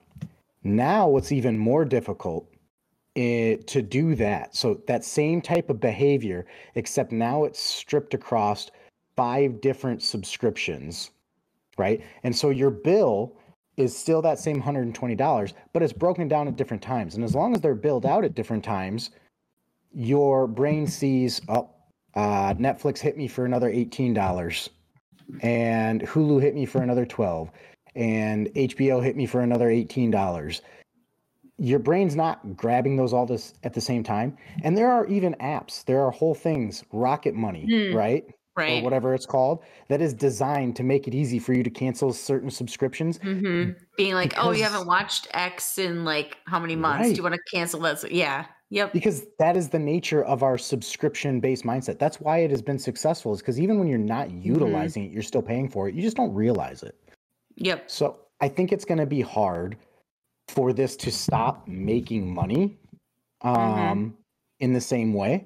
And so even when people are going to realize that they don't use all of this crap, they are not necessarily going to get rid of it. I ditched Disney now, and I don't miss it whatsoever. I ditched Disney for a multitude of reasons, and I just don't. I still somehow, though, have Netflix. I have HBO. I have all of these things. And I go back to one, so I could see it all coming back if the quality continues to dwindle and if the commercials continue to come up. I could see people pulling back, and at some point Disney might say, okay, it's no longer profitable for us to pay and upkeep this streaming platform. We can send all of that difficulty back to Netflix, let them manage that again, right? And still take a larger piece of the puzzle and maybe renegotiate now for a larger piece of that because they have seen other options. But I don't know. I do think if a lot of places want to survive, that last bit you said there will be the kind of key out is going to be not everybody is going to run their own streaming service. They're going to license this stuff out. It's like, okay, yes, we get 100% if we have our own platform. That's great. But you know what's way easier? Just license it out. Just let other people have all these other deals. They can play it all over the place on different services. I think that really is the answer. And the funny thing is, like, Disney, you can already feel it happening. Yeah, Disney already. So it's one of those funny things they do. If you look at the money that a Disney movie makes, you look at the movie and how much it took in total. They do this weird shifting of money where the streaming service Disney Plus pays to have the movie on their streaming service. So it's like Disney Plus is paying Disney to put their movie and license it for streaming, but it's the same company. Mhm. So when you look at the money they made, it's like, no, Disney just gave themselves money from a different part of the company to Right. put, so that it's like Yeah. they're already getting licensing fees from themselves when they could just be licensing it to someone else and then not doing all the promotion and upkeep of a platform, of a streaming service. So the streaming services listed in this: YouTube is sitting at 9%, Netflix 7.8, Prime Video 3.6, Hulu 3.6, Disney 1.9, Tubi 1.3, Max 1.2, Roku Channel 1.1, Peacock 1.1, Paramount 1, Pluto TV 0.8, and all others are 5%. So that's your list. How streaming services break down over the, like, I think it was like this last month. They fluctuate, you know, over the course of the year, but The things that Paramount Plus pushed out that were unique to Paramount Plus just sucked. And if they didn't, I wonder if they would have had more. I mean, Yeah. think about this like a video game system, right? Because to me, that's kind of what these streaming services have become now, right? I have games that I could play on my PC or my Xbox or my PlayStation or my Nintendo Switch, right? I've got ones that I can see at all on each of them. And there are shows that I can see on each of these different streaming platforms. But then there are exclusives to PlayStation. And so the reason you might want to have a PlayStation is to be able to play those exclusives that come along with it. But if those exclusives are garbage, then the need for me to have a PlayStation is no more. So if your TV shows that are exclusive to you are utter trash, Halo, go kill yourself, then why would I have Paramount Plus? It offers me nothing. back catalog. That's what a lot of these services are hinging on. It's like, we have this big back catalog of shows that people love. And when you look at the shows that, you know, are often in the top charts, it is old stuff. Yep. It is stuff like Seinfeld or Grey's Anatomy or some NCIS thing or whatever, you know. It's yeah. I was just thinking about this because I was noticing some newer things being released like on cross platforms. Like Dune just migrated to Netflix. Really? Okay. Yep. It did. It's now available on Netflix. Or like Dungeons and Dragons is now available on Amazon. Okay. Where it was like only on Paramount Plus for a Yeah. long, long time. So like newer stuff is really migrating. So I'm feeling like some of these platforms are letting stuff go because they're sort of already anticipating the end of like, listen, it's just so much easier to host our stuff on other places. So I mean, those are two very random examples, but I mean, Dune is probably the stronger of the two, but just something I kind of filed away in the back of my mind. Yeah. No, it's I always think it's a funny, like, it's like the hubris. I'm trying. There's a better example in, I think, some other industry where it's like every company has to act like they're so beloved. They have so many fans. Oh my God, you know, like, we're going to offer this thing and the people are going to flock to it because we're us and you can't live without us. But, you know, like, they get stuck in this weird little bubble of the content that they create. And so it's like, it's sometimes laughable that someone's like, we're going to have our own. It's like someone having their own. Everyone's got to have their own, like, shopping app or, you know, it's like just always another thing, another method of payment or whatever. It's like, really, like, you're going to compete with this other thing. Like, people give a shit about you versus something else. Everybody's going to move their catalog to this. Give me a break. So some of the stuff, like Peacock, like, what does that even mean to people? You know, I don't know. It's like, I mean, they started off with like a premise of like, oh, we're going to be the place for like shows like The Office and Parks and Rec, but Mhm. you can still see those other places. Like, Mhm. that's just, it's, I mean, as good as those shows are and as beloved as they are, it's just not enough. You can't have one or two shows be your bare minimum. People are just not going to pay for it. Yep. Well, and the Yeah. problem with those shows too, like Always Sunny in Philadelphia, honestly, Mhm. sometimes the best way to watch those shows is just through snippets on like Yes. Instagram or something. Yes. That's the best way. You cut That's through why- all I the don't I mean- know about that. I mean, even when Peacock had, like, you know, was like, we have The Office, they would have the like Office super fan episodes. It's like sometimes you don't even need to watch the whole thing. You just need to watch Mhm. like an episode. And you can Mhm. catch that on YouTube even. You know what I mean? So it's just like, you're already like, we have this thing, let's sort of devalue it in a way. And then sort of devalue it again so people don't really need to watch it. I think the ones that are going to survive are like Apple and Amazon because they don't have to make money from Apple's this. not even on here. I know, but it won't matter. They'll bundle it with the rest of their services, Sure. and other people will start licensing their content to them. And it will, just the giant conglomerations can win this because they don't have to make any money here. Sure. They make their Sure. money someplace else. Did you see? I was Go ahead, sorry. Andrea. I was just gonna say, do you think Bezos is somewhere just like in like self-love heaven that he's number 3? He's like, we're gonna do better, but like He's always in self-love heaven. Yeah. I mean, he is, but you know what I mean? Like, he's just like, I don't even care. Number 3, baby.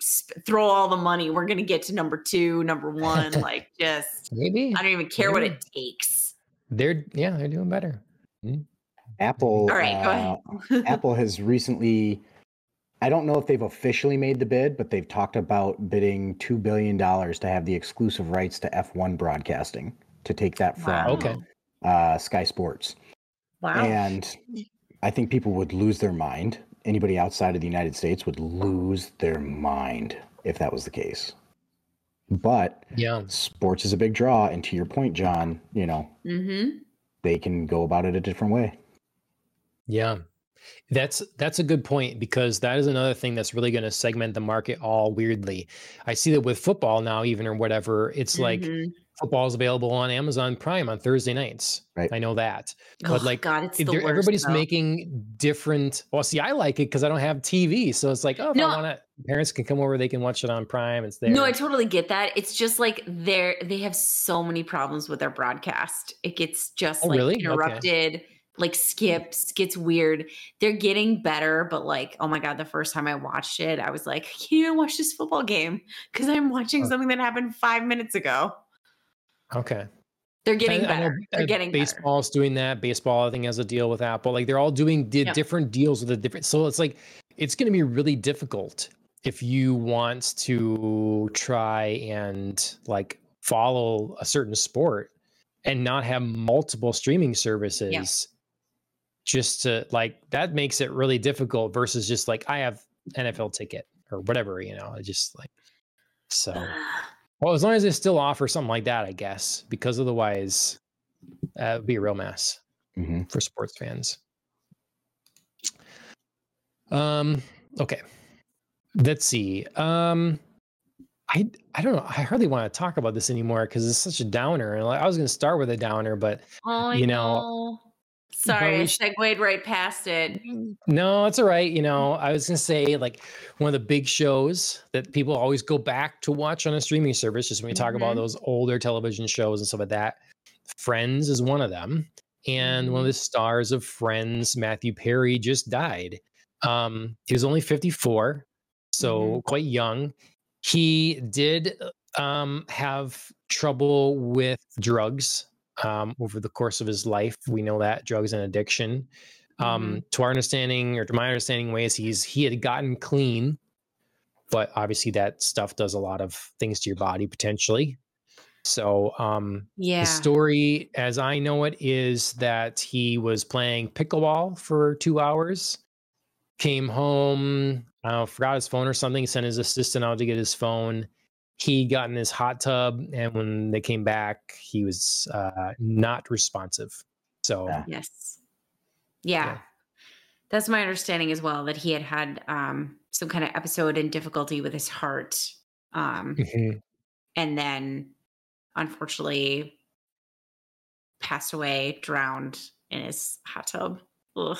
Yep. God, it feels so awful to say out loud. Yeah, no, I couldn't believe it. It's like one of those things where you hear it and you just think, no, that can't be real. That's got to be, a story somewhere. But no, unfortunately, it is real. You guys were big Friends watchers, Mm-hmm. or something else that he was in? Whole 9 yards. That's a good one. It was a great movie. That's a good one. But yeah, I like Friends. And Chandler was, one of my favorite characters on there. Same. Mhm. I do like the how the outlook on Friends has changed, how like people have realized how degenerate of friends they actually were, and like how toxic the relationships all were. Yeah. Like that's a funny spin on the show, but it was still, wow, I'm sorry. It was still very entertaining. Yeah. I definitely. No, you have more? No, go ahead. No, well, so I definitely, on your point there, I remember my parents, when we would watch it, would sometimes interject onto things like, this is wrong, or like, to your point, degenerate, basically. And it's just one of the, like, it was raising an audience that if they didn't have a parental figure around to like be weird, it's weird how this social, like now it's social media or something like that, but these shows like were pretty like touchstones or whatever. Mhm. And I don't know how many people slept with each other and they're all friends and they all like stayed together, it's just like just passing each other around. It's very satire. Yes, but for you look kids, back on, when you look at kids and how they receive stuff, right? But Yeah. like when people look back on it, they're like, "Well, that's such a terrible show. They were awful people." It's like, that's the point. It was a comedy.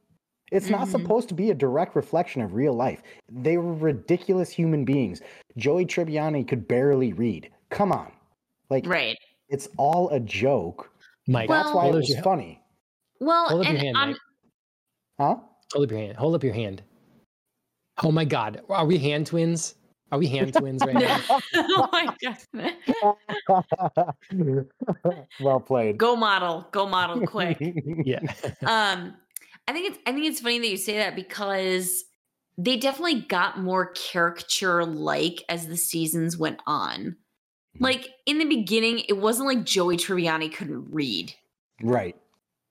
Do you know what I mean? Yeah. Like he wasn't Sure. dumb. He was more of just a player at first. Right. Like, and he wasn't like, oh, I really care about being like academically smart. Like, I don't need the book smarts. I have street smarts. Right. But he wasn't like completely dumb. And then sort of like later seasons really leaned into that. And I didn't enjoy that as much, because it was like, this doesn't feel like a person anymore. Like people can ebb and flow, like be kind of dumb about one thing, but be really smart about another, or, just be really naive about something. And that's fine. So, yeah. So I don't know. By the time Friends ended, there was just a sort of tiredness about the writing that I don't think was present in the early seasons, where, Monica was like a clean freak, but it wasn't like a joke. It wasn't like an obsession. Right. It wasn't like it wasn't like, this is your only defining characteristic, and we're really going to lean into it and have zero other dimension to you. So that's a good point. I don't know. I mean, to that end, I still was of a generation who was raised on like Friends and Seinfeld, like Thursday NBC. That was the place, that was the channel to watch. And I loved Friends. Chandler, again, one of my favorites.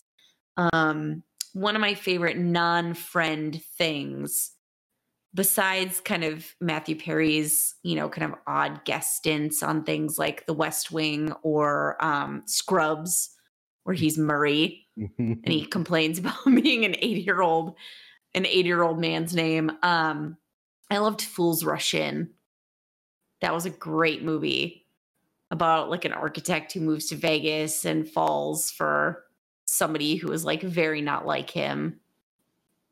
And it was like a whole like adorable romantic comedy, but he's really great in that. So that was a really fun movie, I thought. I've never seen that one. It's good. It's good.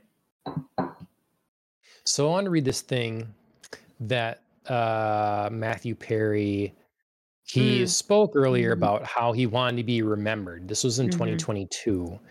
So I'd like to be remembered as someone who lived well, loved well, was a seeker. And his paramount thing is that he wants to help people. That is what I want. When I die, I don't want friends to be the first thing that's mentioned. I want that to be the first thing that's... When I die, I don't want friends to be the first thing that's mentioned. I want that to be the first thing that's mentioned. And I'm going to live the rest of my life proving that. Okay. So he wants to work as an advocate for helping people get sober. Let's see if there's any other part. I want to just like read the full quote. Don't break it up for me here. But yeah, so he did some work. Basically, I think he had a foundation or something put together trying to get people, help them get sober. And he's like, if someone ever comes to me and asks, if, I need help or whatever, this is going to do what he can to do that. So like, he's like, I am under the understanding that people are going to remember me from friends, and that's the first thing they're going to say.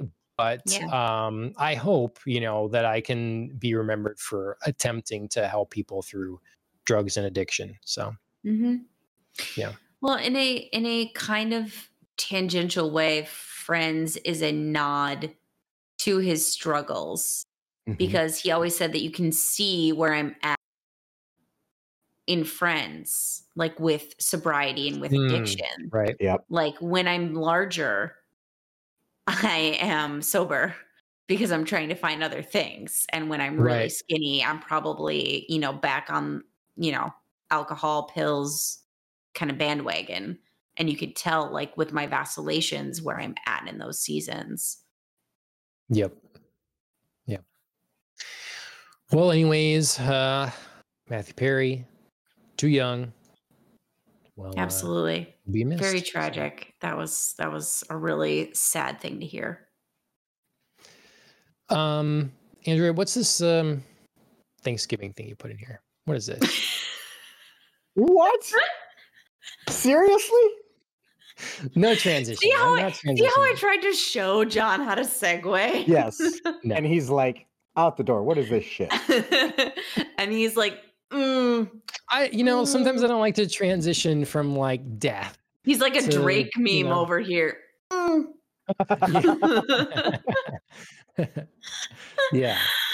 Oh my goodness. I could be from one sad subject to something much happier. In fact, I remember the very happy Thanksgiving episode on Friends, and the turkey gets stuck on Rachel's head.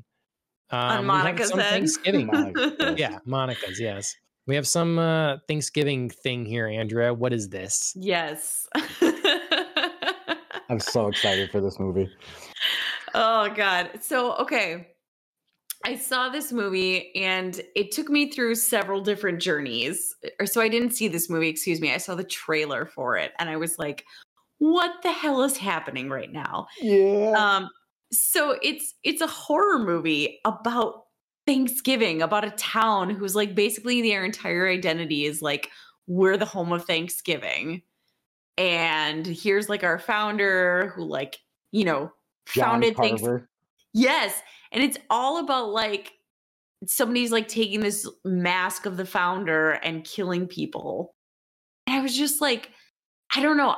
Like I said, I went on through several journeys because one, I was like, do I need a horror movie about Thanksgiving? I don't know. And then I was like, this trailer is for a movie that was a trailer during the Grindhouse movies. and it is now being made into an Wow. actual film. That's so I was cool. like, right, I was very like, and then I went back up here because I was like, I love Grindhouse, and like I love that this is weirdly a trailer of a movie in there that now got made. That's cool. So yeah, so I'm all over the place. I have to see it now. I do. The tagline for the movie is "There will be no leftovers." Yes. Right. Did you see Alan mention that it's Eli Roth? That is a fantastic horror director. Yes, exactly. So like I am weirdly super pumped about it now. Like I said, I started out being like, what the hell? I've never like seen / heard of really a Thanksgiving horror movie, and then was like, okay, now I'm up here. It's gotta be. It's like on my must list now. All we have left is Easter. Cool. And then the American traditional holidays will be covered for horror movies. Right. Got Valentine's Day, we got Christmas, of course, right? We've got them all. Of course. Yeah. Huh.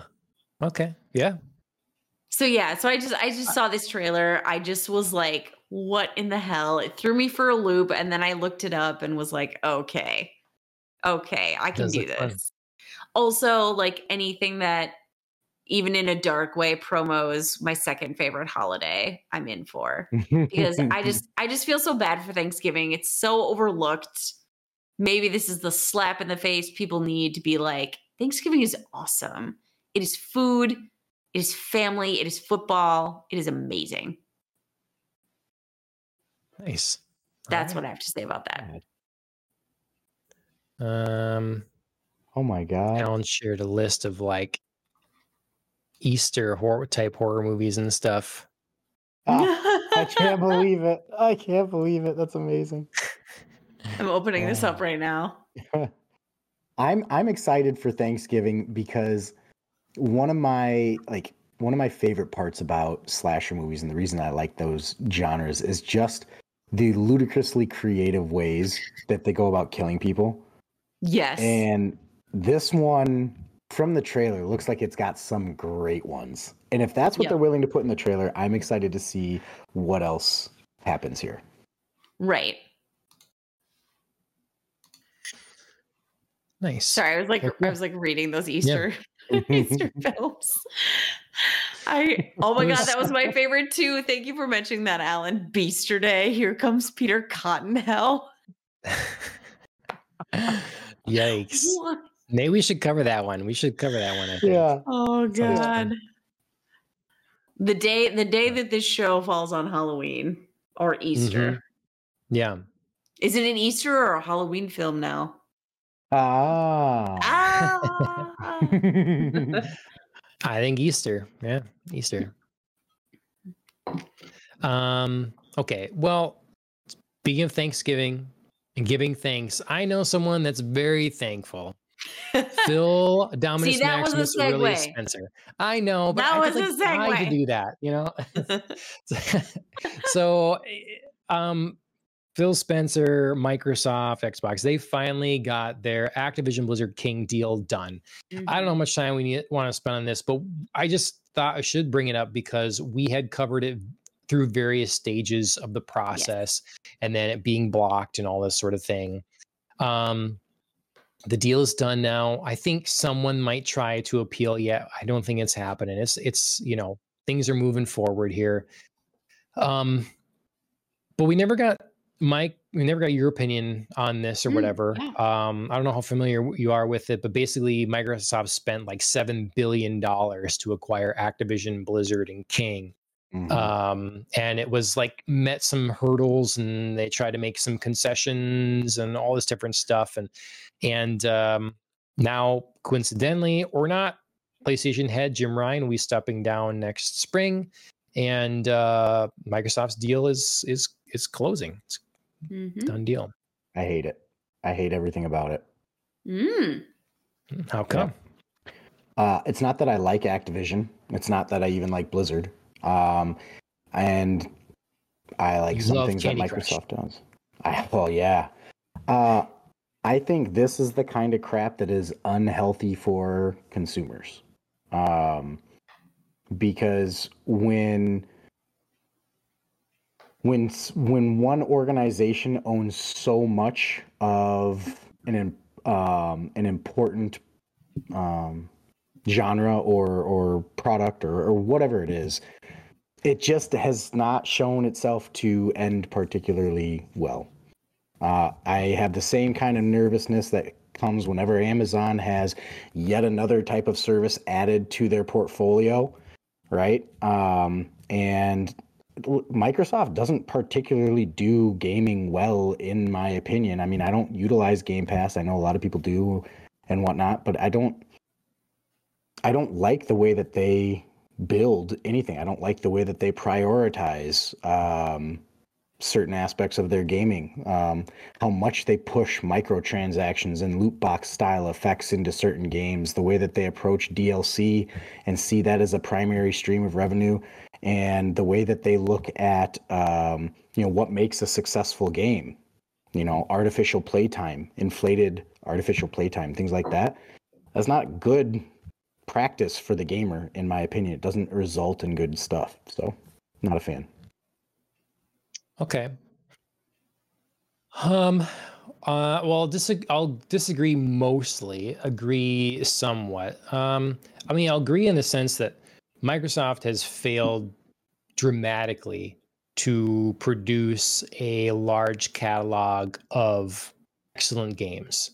It's why PlayStation has been eating their lunch, and Nintendo for that matter, for years, because they failed miserably during the Xbox One generation and then never seemed to gain any ground anywhere.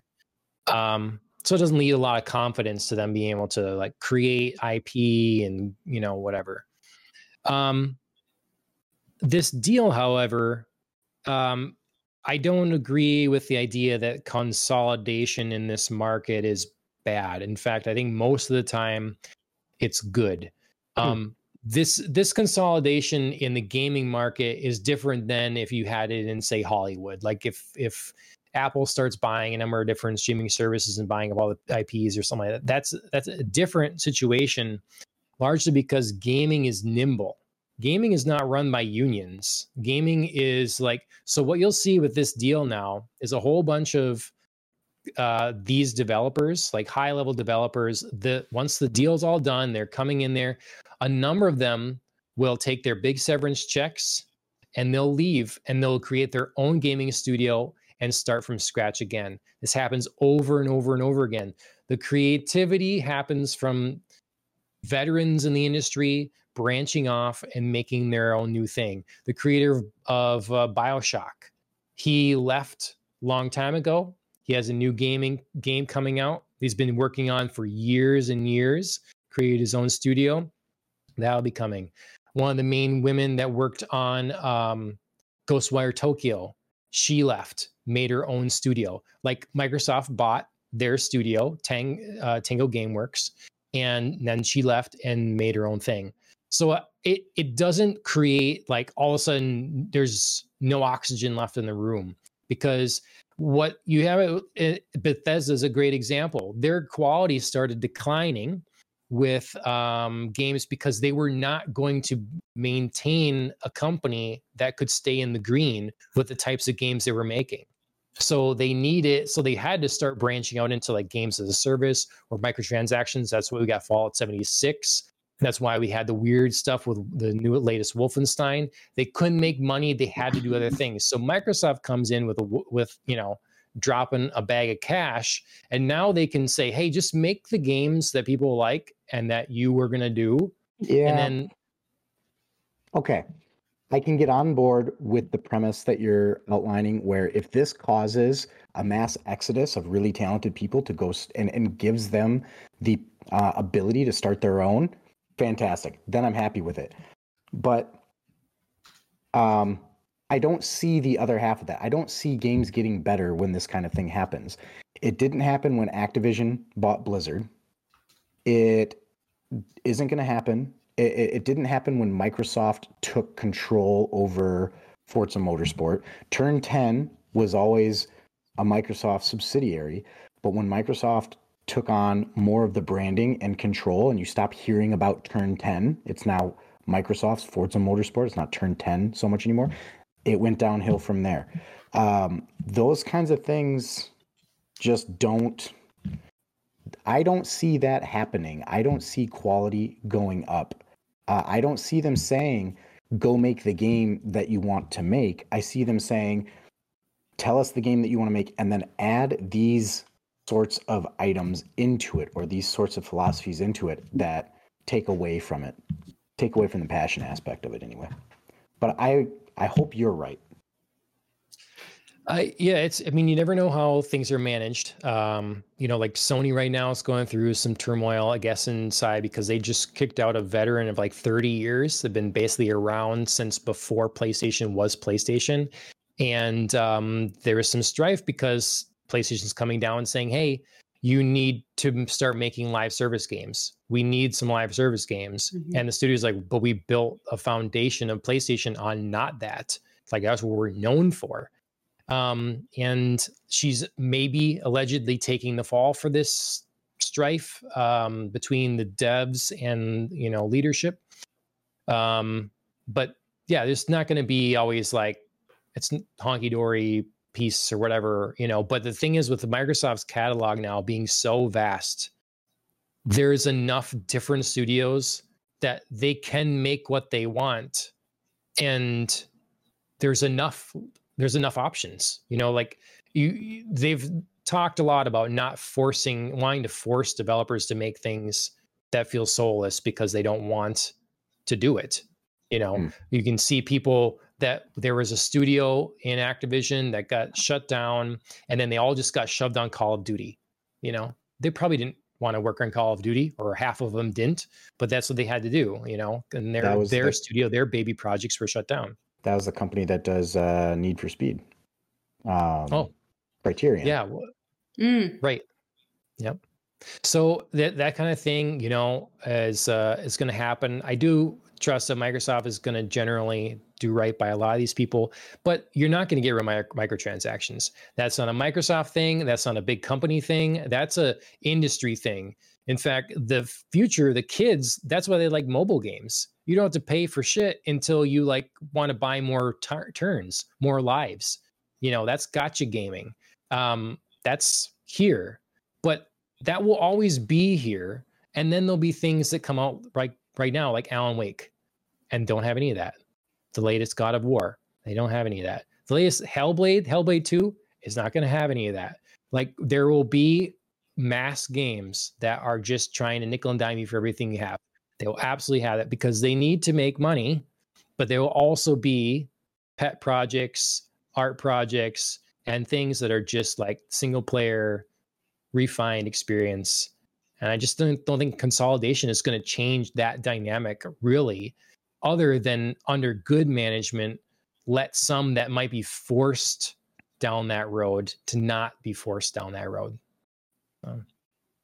I hope you're right, and I hope the gaming industry stays unique because it's just not a practice that has played out well in any other industry. So I hope you're right. Mm-hmm. The last thing I'll say on is with the gaming industry, the cool thing is you can be two people and make a game that's as culturally relevant and impactful and sells like bananas as someone that has a $250 million budget for their game. Mm-hmm. That doesn't happen in movies. It doesn't really happen in comics. It doesn't happen hardly in any other industry. You can have an indie game made with love by a couple people and it blows up because the technology is so readily available. If you can program and you've got a creative spirit, you can make it happen. So it's a really cool field. So, all right. Andrea, I know you have to go. I need to go too. It's one of those things it's just, hey, let's do just a casual chatting episode about nothing, It's about something. We can always find something. Yeah. Yep. So everybody make sure you like, share, subscribe in all the places, leave reviews if you can. Make sure you give MJ Honeybee a follow on Twitch for Dead by Daylight streams. Make sure you follow Mike here at TrackMouse34 on YouTube for racing content. And then let us know how we're doing and share it out. Otherwise, Mike, thank you very much for joining us tonight. Thanks for having me. It's a pleasant surprise you could make it here. And that's Popcast on the Rocks at episode 152. Andrea, thanks for joining me, and see y'all later. Sounds good. Cheers, everybody.